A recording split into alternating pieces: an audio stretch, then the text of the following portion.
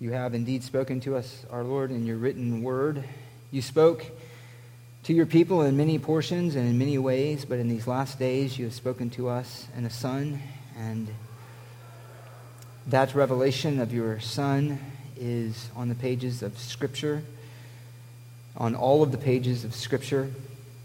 And so it is there that you speak, it is there that we seek to hear your voice, and it is there that your words are recorded to us and made alive to us by the ministry of the Holy Spirit. And we pray, Holy Spirit, for that ministry this morning, that you would take your words, take the words of the risen Lord, the words of the Father, and plant them deep in our hearts and shape and mold us, form us into the image of the one whose image we bear, namely that of Christ. And it's in his name we pray. Amen. Well, open up your Bibles, if you would, to 1 Peter. We're returning back to 1 Peter after, I guess, about 3 weeks that we've been out of it. Pastor Malvaso was here, and then we had a couple weeks of baptisms. What a joy that was. And so we'll pick it back up this morning, and then Pastor Malvaso will be back this next Sunday, and then we'll come back in 2 weeks to finish this section. And we find ourselves then in 1 Peter chapter 4, verses 12 through 19. 1 Peter chapter 4, verses 12 through 19.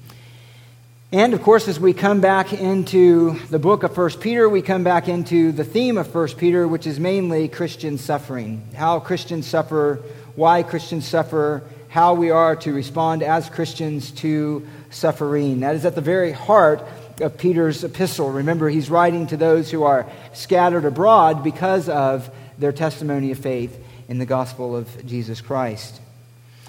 But as we come back again to this idea of suffering, we listen to that word and we hear it with a bit of difficulty, I think, sometimes, particularly in our context. And suffering is a difficult concept for us in a few different ways, in a few different senses.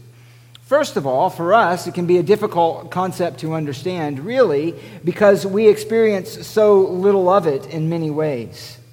We know little of the physical suffering that many of our brethren do around the world, the political oppression of many of our brethren around the world in nations who are, by political commitment, opposed to the Christian gospel. Economically, socially, we experience some measure of suffering, but nothing that can be compared to the extreme suffering of our brethren in Muslim worlds and communist countries and so forth. And as many of our brethren throughout the history, we marvel at the faith of those who went before us, who were martyrs, who died with such courage as they lost their lives even under terrible circumstances for the gospel of Christ. And of course, some weren't able to persevere all the way to the end, and in the face of such suffering, renounced their faith and then came back, and some never came back. But persecution, suffering, and severe suffering has been a part of the church since its inception, and we don't experience that as much here in our period of existence and the history of the world in America, and so it can be difficult for us to relate in some ways. Secondly, it can be difficult for us because the idea of suffering for many is hard to grasp in light of the realities of God's goodness and God's sovereignty. How can God be good and allow suffering? How can God be good and sovereign and allow evil to have such rise and to cause such havoc and to bring such misery into this world? Wouldn't he protect his loved ones? It can cause a spiritual dilemma for some to think of and to experience and to realize the reality of suffering in this world, the suffering of God's children particularly. And third, it can be hard to square with the gospel in the minds of many, and the certainty of the gospel, and certainly the gospel as we are presented with it in much of our, again, American context. That is our context. That's what we have to address the most. It is hard to receive the gospel that has such promise of blessing and prosperity as it's so often presented, and to match that up with the rejection and the persecution and the suffering that and the trials that so many experience because of that very gospel. Those who are taught that the gospel brings only good things and doesn't bring us low and actually strip us bare is, in fact, a kind of gospel that can bring confusion when suffering comes. All that being said, however, the instructions of Peter are really not so far removed from us and our situation and the situation of Christians throughout the history of the world. We are not so far removed from suffering in all of its principles and parts, and that's good in one sense because, as we'll learn today, God has designed good things in suffering, and suffering is in fact an affirmation of our belonging to Him. And nor do we deny that these principles for suffering that Peter gives to us are the same principles that teach us to live godly and circumspectly in this world.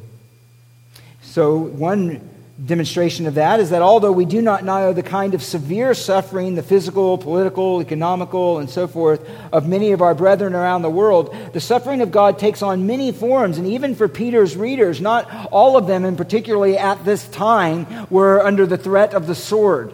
Not all of them were under threat of imprisonment at this particular time. There was a kind of suffering that we see throughout the letter of 1 Peter, which involved social shame, which was a kind of burden that many of them had to bear, a kind of reproach from the culture at large, a kind of being humbled and brought low and shamed before neighbors and in one's own family and one's own household. Second, these truths prepare us, as I mentioned. The principles that help us to suffer well are the same principles that motivate us to live faithfully to Christ in every area of life, to live joyfully under His rule. So as we look here at the idea of suffering that Peter picks up again with a renewed focus in verses 12 through 19 of chapter 4, he's teaching us basically this, that suffering for Christ is a part of this present world, but can be endured well and with joy, and a joy that runs deeper than the pain and that lays hold of the glories to come. Let me just repeat that. That suffering for Christ is a part of this present world, but it can be endured well and with a joy that runs deeper than the pain and lays hold of the glories to come. We could even say because it lays hold of the glories to come and embraces fully the life of Christ. Now we're going to look at this over the next couple weeks. We're going to look at this under 4 principles of how to suffer well. 4 principles of suffering well. We'll look at the first one this morning in the next 3 in a couple of weeks. Let me mention them to you. The first is that we need to think according to reality, present reality and future reality. We need to think according to reality. Secondly, we need to lay hold of our position in Christ. You need to lay hold of your position in Christ. Thirdly, we glorify God for our salvation from judgment. When we have an understanding of what we have been saved from, and we glorify God for our salvation from judgment. And fourthly, when we trust God for doing what is good. Let me read our passage and then we'll look at this first point. Beginning in verse 12. Beloved, do not be surprised at the fiery ordeal among you, which comes upon you for your testing, as though some strange thing were happening to you. But to the degree that you share the sufferings of Christ, keep on rejoicing, so that also at the revelation of His glory you may rejoice with exultation. If you are being reviled for the name of Christ, you are blessed, because the Spirit of glory and of God rests on you. Make sure that none of you suffers as a murderer or thief or evildoer or troublesome meddler. But if anyone suffers as a Christian, he is not to be ashamed, but is to glorify God in this name. For it is time for judgment to begin with the household of God. And if it begins with us first, what will be the outcome for those who do not obey the gospel of God? And if it is with difficulty that the righteous is saved, what will become of the godless man and the sinner? Therefore, those also who suffer according to the will of God shall entrust their souls to a faithful Creator in doing what is right. Look back up at verse 12. Beloved, do not be surprised at the fiery ordeal among you. This is an invitation by Peter to think according to reality, and that is the first point. To think according to reality, both present and future. Now, in light of the nature of 1 Peter, as written to those who are scattered again because of persecution, and in light of the many exhortations that he's already giving, it's somewhat surprising that we come to this command where he tells them to not be surprised. In fact, the abruptness of this and the stark change from everything that he said before in terms of why they would be surprised has caused some to say that this was written at a later date, that 1 through 11 was the original epistle, and then later he came in, or someone else came in and added from 12 on to the very end. So striking it is. And yet that's not the case. We see that it quite well accords with everything that Peter has already been teaching. What's going on here then? While Peter has laid a foundation for the believer's hope in Christ as he begins his epistle, and all the way from chapter 1, 3 down to about verse 12, Peter is laying a theology of hope for the Christian, that we have an inheritance laid up for us in heaven, an inheritance that will not fade away, an inheritance that cannot be taken away, an inheritance for which we are protected by the power of God through faith, an inheritance in which it will end in glory, an inheritance that was proclaimed in the Old Testament and brought to life and reality in the appearing of the Lord Jesus Christ in his death and resurrection for us. He laid a foundation for our hope in Jesus Christ. And then after that, beginning in verse 13 down to chapter 4:11, he gave instructions on how we are to live consistent with this hope. How are we as believers to respond to the persecution, to the unrighteousness, and to the suffering that comes to us because of the gospel of Jesus Christ? And so he lays down some very specific instructions for us in the larger section. And now he turns his address to believers more directly to make known what is to be the believer's internal response to suffering. He's laid down our hope in suffering, instructions on how to suffering, and now he addresses the inner life of the believer in the midst of this suffering. It's specifically the suffering then that comes to Christians, and he is concerned for us to think and to feel and to respond internally rightly to it. And so he says, do not be surprised at this fiery ordeal among you. And they were undergoing a fiery ordeal. Again, that's the whole theme of the letter. Now, I want to make clear again that this is likely not the persecution of the state that would come later.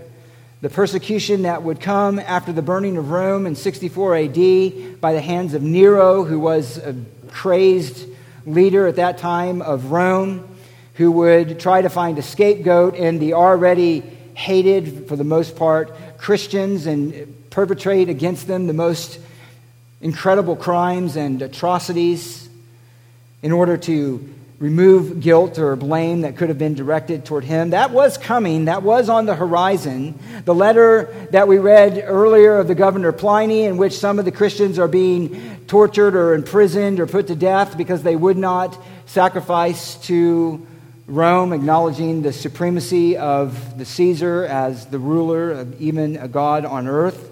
That persecution was coming, but it's not so clear that that was yet among them. It was in some level. That's why they were scattered. But rather, this reference to the fiery ordeal seems to be more the kind of social, cultural, and family burdens and suffering that they were bearing, the kind of ridicule, the kind of being maligned, the kind of being blamed unrighteously and unjustly by an ungodly culture.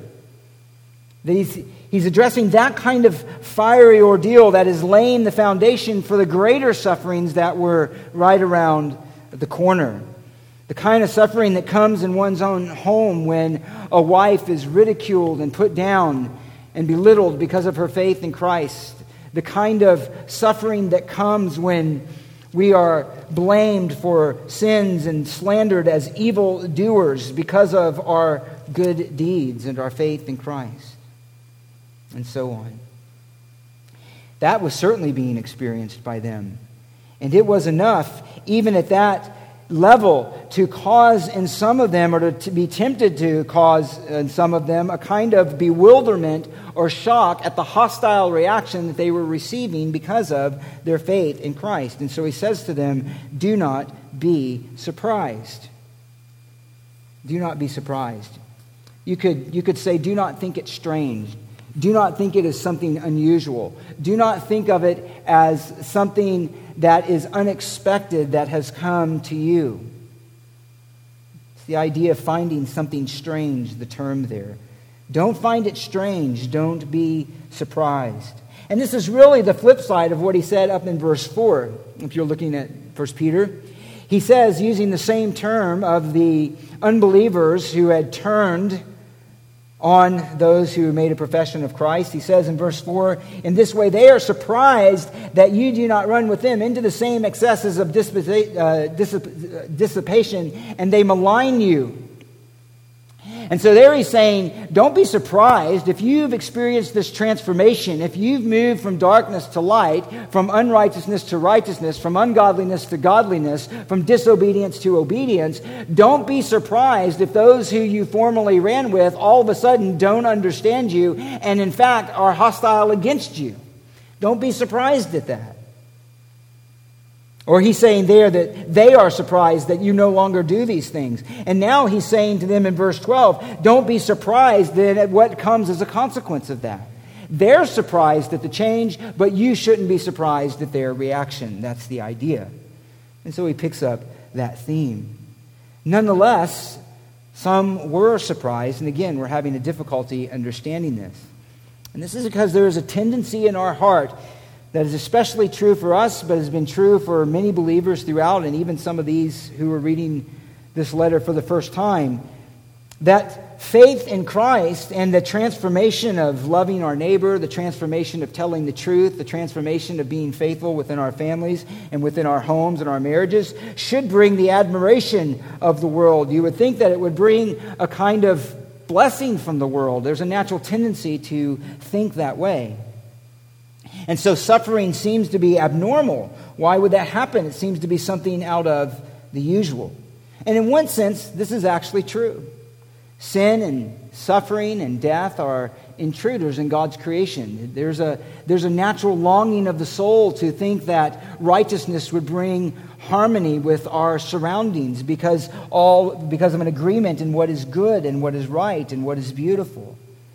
There's a certain rightness about that, and there is a certain part, even a most fundamental part, where death is an intruder into God's creation. It's a result of sin. It'll be eradicated.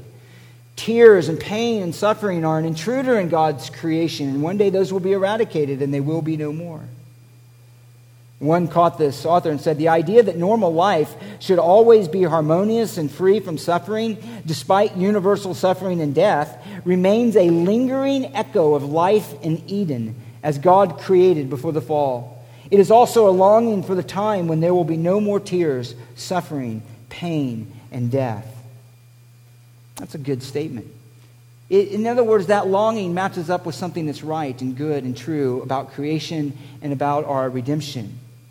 However, until that day comes, sin and all of its consequences and all of its manifestations are a part of this first creation under the curse. So then why are we so often surprised at the hostility that comes to us as a result of the testimony of Christ? Why does that seem to catch so many off guard and to seem to be so ununderstandable?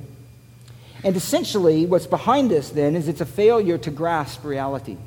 It's a failure to grasp reality. What reality? Well, the reality of this present world and its condition, and the reality of the future that God has planned for us. And that's what we're going to consider in this first point, in verse 12. He says, Beloved, do not be surprised at the fiery ordeal among you, which comes upon you for your testing, as though some strange thing were happening to you. He calls us then to think about reality, and to think about reality in relation to our present circumstances. And there are two implicit ways that he says that and one explicit parts of this reality. The first implicit way is this.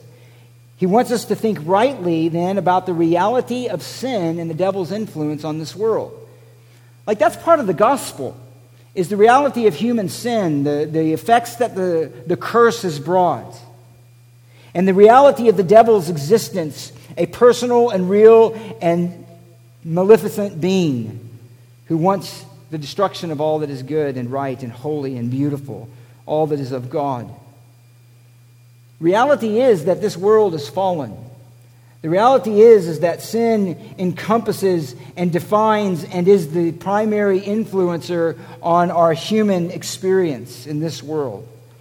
But we're so used to living in a world, more specifically in our case, again, a culture and society where success and safety and satisfaction from life are made their own gods. They are the expectation of our dreams. It's so ingrained in our minds that this is something we're entitled to as being human, that this is something that is ours almost by divine right to have this in this world, that we forget that there is a reality to our human condition in a battle that rages all around us that is a threat to us. And it's the devil's goal to destroy us.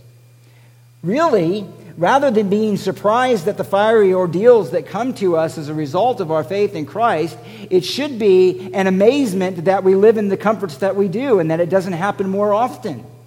We should actually be amazed that we don't suffer more than we do for the name of Christ at this point. How do you grasp the reality of human sin? How do you grasp the reality of human sin? Scripture makes some pretty deep and all-encompassing statements about our condition. Even speaking to the church, he says this, you're familiar with this in Ephesians 2, you formerly walked according to the course of this world, according to the prince of the power of the air, of the spirit that is now at work in the sons of disobedience. In other words, unregenerate people order their lives according to the blinding influence of satanic working. The unregenerate heart is unable and unwilling to perceive the truth and the glory of God in Christ. That means when we look at our nation in America, when we look at any country around the world, when we look at any epoch in the history of man, the dominant spiritual nature that is revealed is one of darkness, blindness, ignorance, and rejection of the truth, and rejection of Christ, rejection of God's purposes in this world. If we grasp that, then when it actually happens, it should not surprise us. The doctrine of human sin, or total depravity, doesn't mean, of course, that everybody's as bad as they could be, and we praise God that they're not, but it does mean that every part of our humanity, our mind, our will, and our affections is corrupted by sin. Not everybody expresses it in the same degree, and so we can kind of forget that when we have good neighbors, when we have semi-righteous laws that protect the innocent. We can forget that as we live in this world in which so much of the evil of the human heart is restrained by God. We can forget that the heart of man is desperately wicked. Every part of humanity outside of Christ is corrupted by sin, is unyielded to his will, and has within it the potential to commit all kinds of treachery. All kinds of treachery. Even the Jews who seem to be so well disposed to the goodness in the ministry of Christ and healing and teaching and so forth, at the end were some of them, many of them, were incited well enough to cry out, crucify him, crucify him. Well enough to receive his miracles, and yet could very easily turn on him in a moment and cry for his blood. Or family members can very easily turn on other family members. And Jesus warned a man's enemies will be the members of his own household. That lays within the heart. And there is a day in which that will come on a more massive level. In which sin, the sin that runs so deep in the heart of man, will be given its full expression.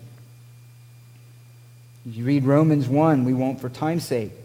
2 Timothy 3, which is describing even the influence of sin within the church, is what is laden in the heart. He says, realize this, in the last day, difficult times will come. Men will be lovers of self, lovers of money, boastful, arrogant, revilers, disobedient to parents, ungrateful, unholy, unloving, irreconcilable, malicious gossips, without self-control, brutal, haters of good, treacherous, reckless, conceited, lovers of pleasures rather than lovers of God, holding to a form of godliness, although they have denied its power.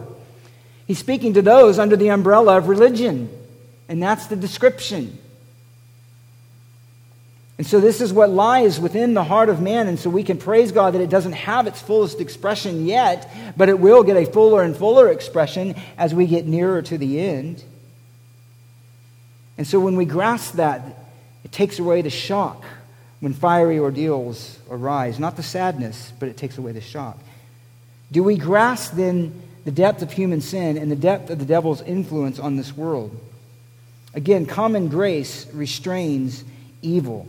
And we can forget that this present world, while experiencing much of the goodness and the love of God and His care for all of His image bearers, is yet also under the dominant influence of the evil one. And that's one day going to be removed. That's one day going to be removed, and the proliferation of evil and wickedness and hatred against the truth is going to be unleashed. Revelation 24, John says, this is speaking of the time is actually of the resurrection after the return of Christ. He says, I saw the souls of those who had been beheaded because of their testimony of Jesus and because of the word of God. In Revelation 6, seeing a vision of those in heaven, even as these judgments were in the beginning of their being unleashed, John says this, when the Lamb broke the fifth seal, I saw underneath the altar the souls of those who had been slain because of the word of God and because of the testimony which they had maintained. In other words, there is a time of the unleashing of what is evil on the earth in such a way that to name the name of Christ universally will bring death. Will bring death. That is the time of the rise of the Antichrist. And as John said in his epistles, the spirit of the Antichrist is already in this world. 1 John 4. Already in this world, working, preparing, moving towards this end. And the reality is that God has sovereignly permitted Satan to wield a dominating influence on this present world under sin. That's a world that we as believers have been rescued out of. Colossians 1:13, He rescued us from the domain or the authority, the control of darkness and transferred us to the kingdom of His beloved Son. He took us out of that world, and now we stand in conflict to it. When Satan offered Jesus all the kingdoms of the world and His glory, he was in his right to do so. They were his to offer. In 1 John 5:19, he says, we know that we are of God, and the whole world lies in the power of the evil one. This means then that Satan is the primary moral and spiritual influence of this world's culture and rebellion to God, of its politics and its false religion. Have its main influencer, the evil one. And he wields this in a variety of ways, and one of which is persecution, which Peter is going to address in verse 8 of chapter 5. Be of sober spirit, on the alert. Your adversary, the devil, prowls around like a roaring lion, seeking someone to devour. In other words, don't be then surprised. If we grasp the fallenness of the human heart, if we grasp the reality that Satan is inactive in this world under the sovereign hand of God, which has been given to him, and if we understand that Satan is a murderer from the beginning, and even Jesus said to those who wanted to put him to death, you want to do the desire of your Father. If we realize that the influencer of this world has as his deepest and greatest passion the destruction of all that reflects God, then it shouldn't surprise us when it comes, these fiery ordeals. We shouldn't be surprised when certain groups rise to power and start espousing more publicly a hatred for all things that are Christian. It grieves us. It may anger us, but it shouldn't surprise us. It only should surprise us when we don't understand these realities. And let me add another. It's a matter of understanding the reality of the true hostility between darkness and light. At the core of it, darkness hates light. Jesus told his unconverted brothers that the world cannot hate you, but it hates me because I testify of it, and its deeds are evil. He told his disciples before his departure, if the world hates you, you know that it has hated me before it has hated you. John writes to the church, do not be surprised, brethren, if the world hates you, in 1 John 3:13. Don't be surprised. Don't marvel is actually the term that John uses in his epistle. Don't marvel at this. Don't be amazed at this. What else did you expect? What else would you expect if you're light in a world in darkness? If you're pursuing righteousness in a world that's under sin? If you're pursuing godliness against the influencer of one who hates all that reflects the glory of God? In fact, some of the saddest words of Scripture are found in the prologue of John. I'm just going to mention this, and I want to be sure to have plenty of time to get to the end here. But in 1 John, he says this. You remember these words. In him was life, and the life was light of men. The light shines in the darkness, and the darkness did not comprehend it. Possibly say overtake it, did not destroy it, did not overcome it. He says later in verse 9, there was the true light, which coming into the world enlightens every man, and he was in the world, and the world was made through him, and the world did not know him. He came to his own, and those who were his own did not receive him. Now you can read that, and it can sound a little bit benign. They did not receive him, but his own not receiving him ended up in what? His death. His killing him. Darkness is not neutral to light, and we really have to grasp that. Darkness is not neutral to light. It wants to overcome it, and it wants to destroy it. When Paul says in Romans 8 that unbelief suppresses or hinders or holds down the truth in unrighteousness, this resistance to the truth is not congenial. It's not merely intellectual or religious, though it includes those things, but it encompasses the hostile reaction against the truth from rejecting it. And again, we see this in our culture today. The intention behind some of these immoral movements isn't merely to have equal freedoms, it is to destroy anything that would threaten its full practice. Right? The new atheism wasn't merely saying Christians are stupid. It was to say Christians are evil and need to be stopped. The homosexual agenda isn't saying we want equal rights. They're saying we want you to totally affirm our lifestyle, and if you don't, and anything that would smack of any resistance to that needs to be destroyed and put away. You see, that's what sin aims at. There is no compromise with darkness. There's no compromise with a nation that seeks your destruction, as we see even played out on the political realm. And so it is here.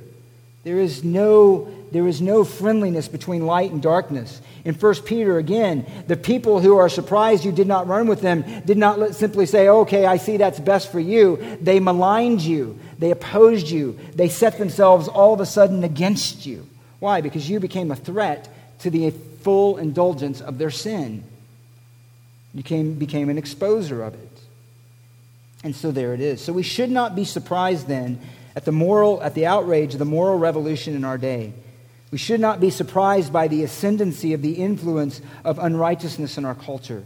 We should be thankful that God has held it off as much as He has, and we should pray that He would continue to do so. But we should not be surprised when unrighteousness rears its ugly head.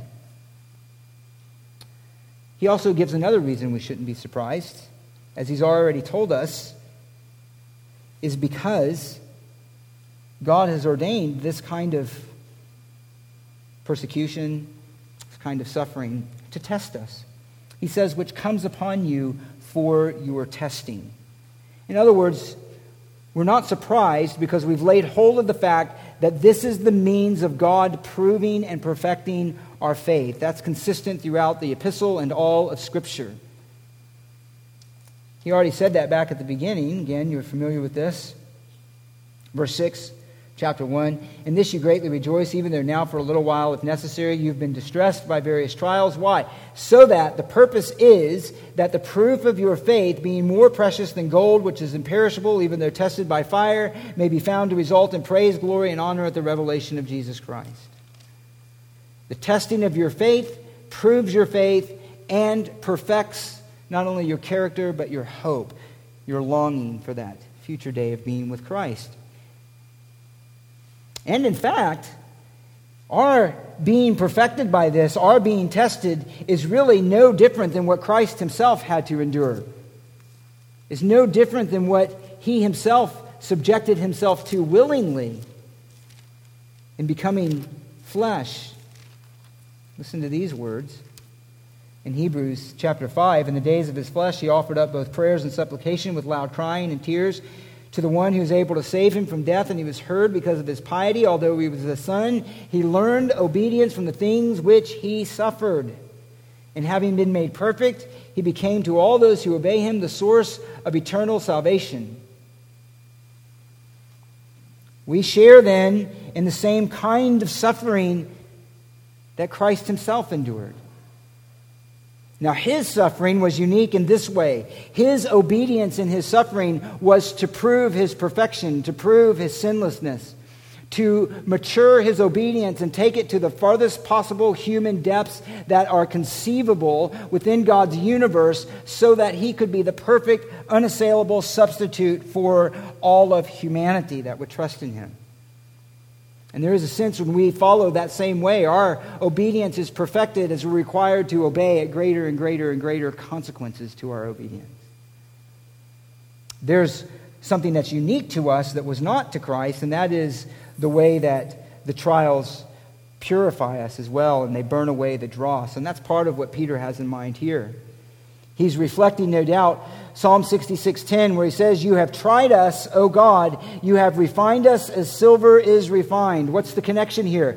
The idea of the burning and of the fiery ordeal is that of a purifying and a perfecting. You would take a pure metal, you would heat it to degrees that it would melt. In the melting, the impurities would come out and rise to the surface, and the result would be a more pure metal. And that's part of what is God's intentions here for us, to make us more pure, to make us more holy, to share in the peaceful fruit of his righteousness. And he may, in fact, even be reflecting Malachi 3, which anticipated this kind of work, which again is consistent with God's work throughout Scripture with his people.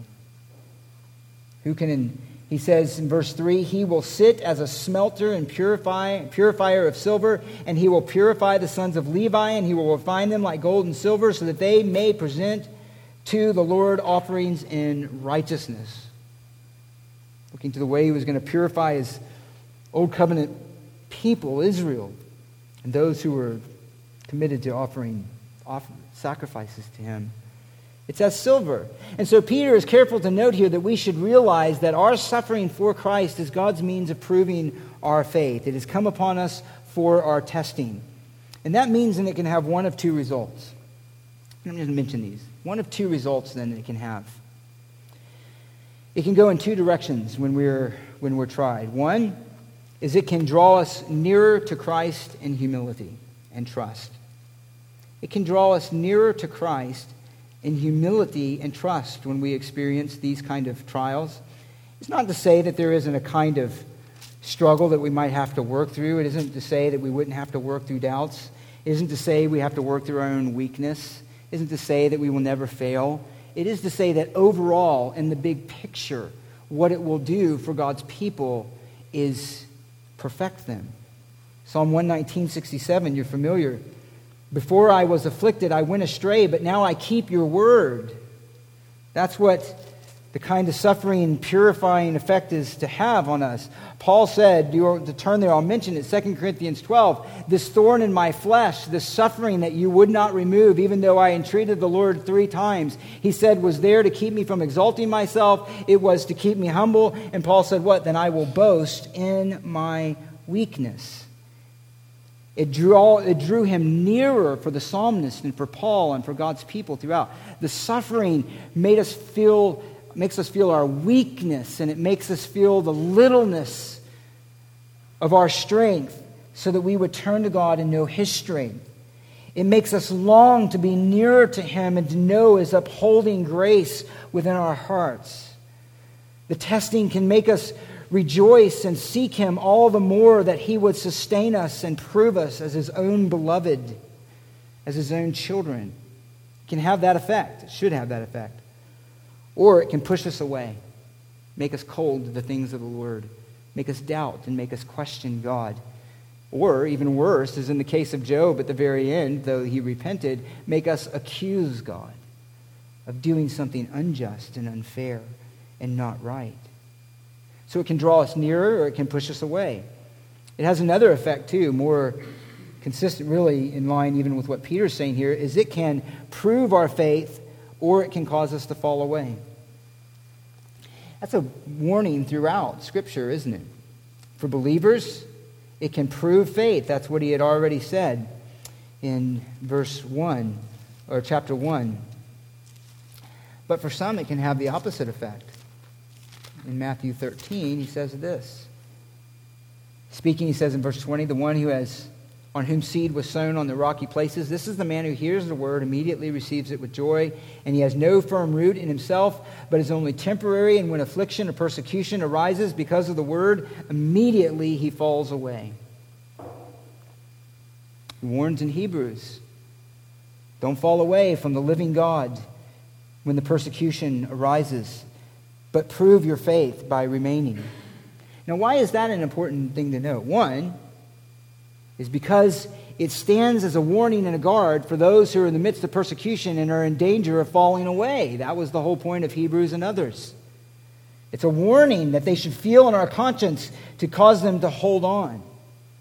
But it has another part, too, that I want to mention here that will relate a little bit more directly or immediately to us. It's this.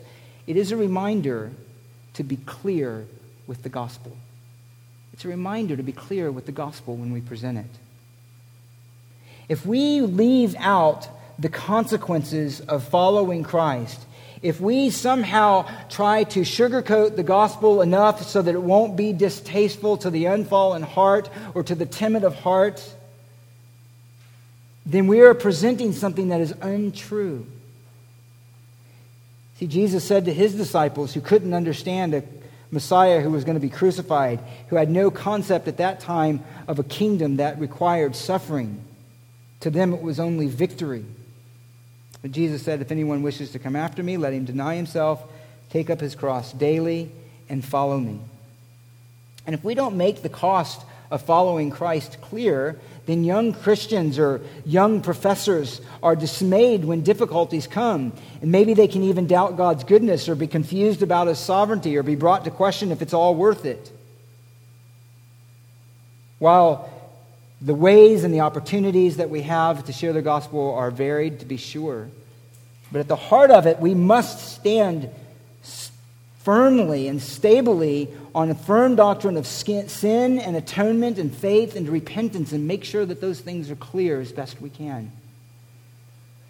What we win people with, we win them to. That's a pithy little statement that has a lot of truth.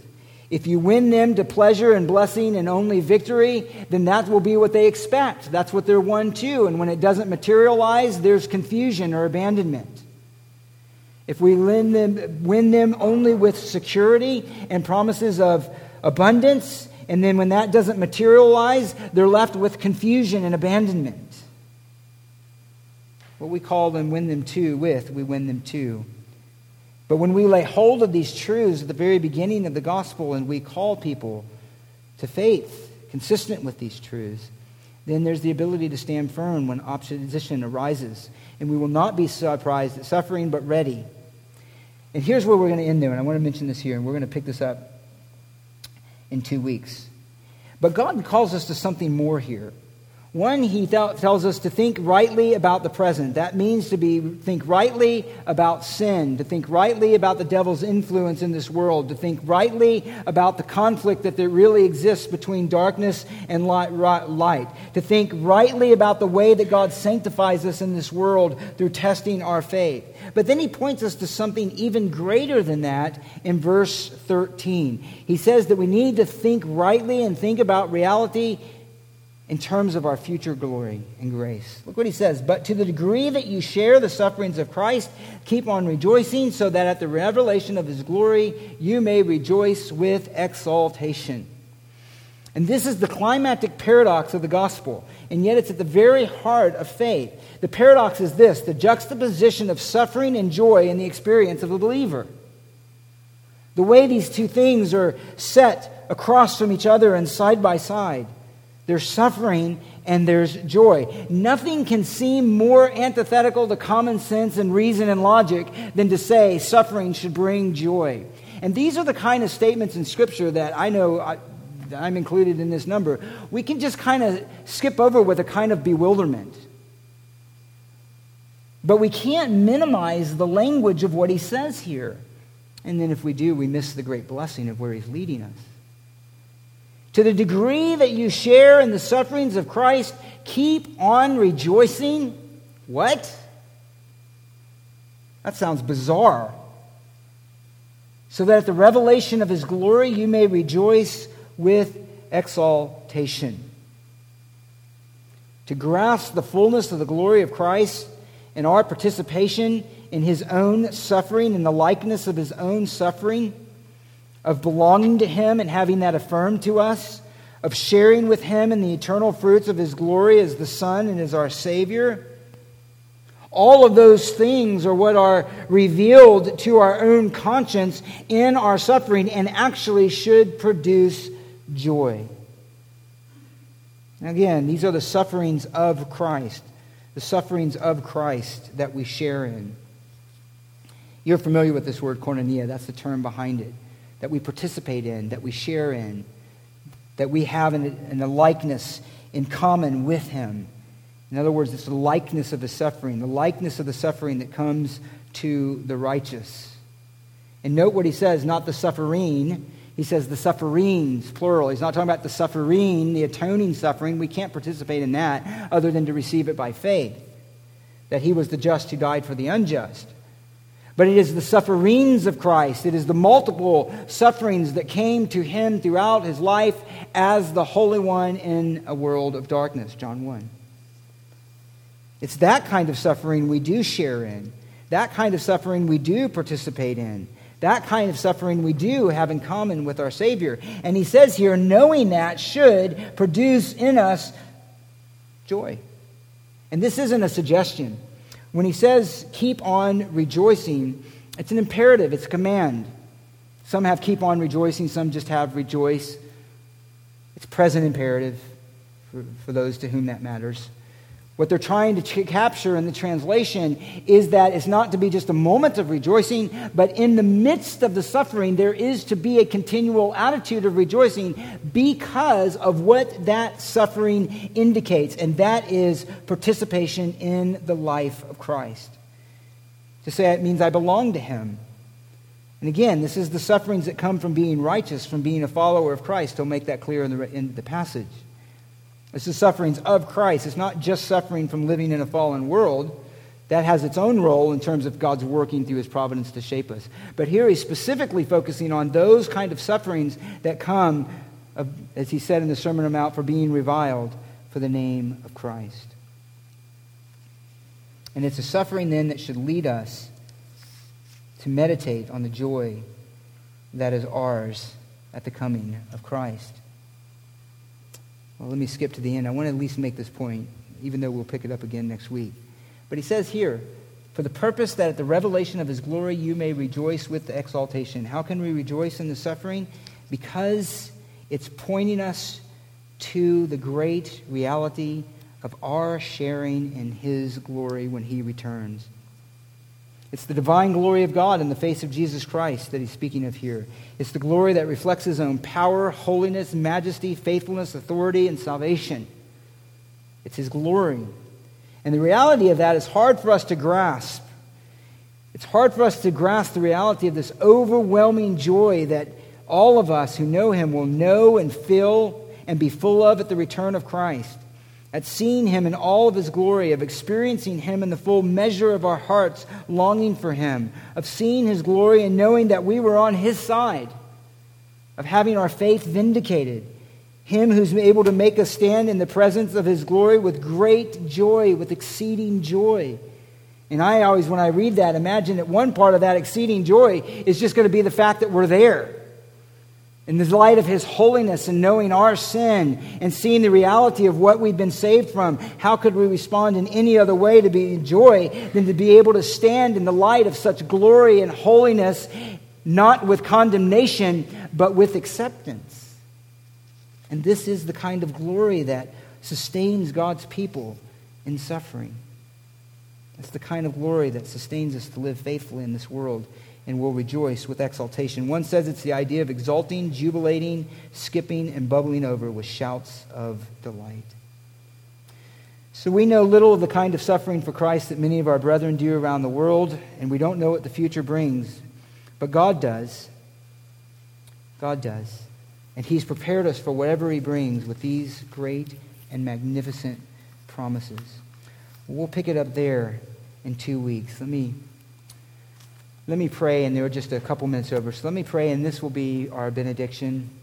We'll be dismissed after this. Don't forget that there is fellowship dinner following service, so please plan on staying and heading downstairs afterwards. Let me dismiss us in prayer. Father, thank you so much for these promises. Help us to know the reality of them. And we know that it doesn't, while there is a unique grace that you give to us in suffering, we know that that grace doesn't come out of anywhere, and that kind of preparedness doesn't come out of anywhere.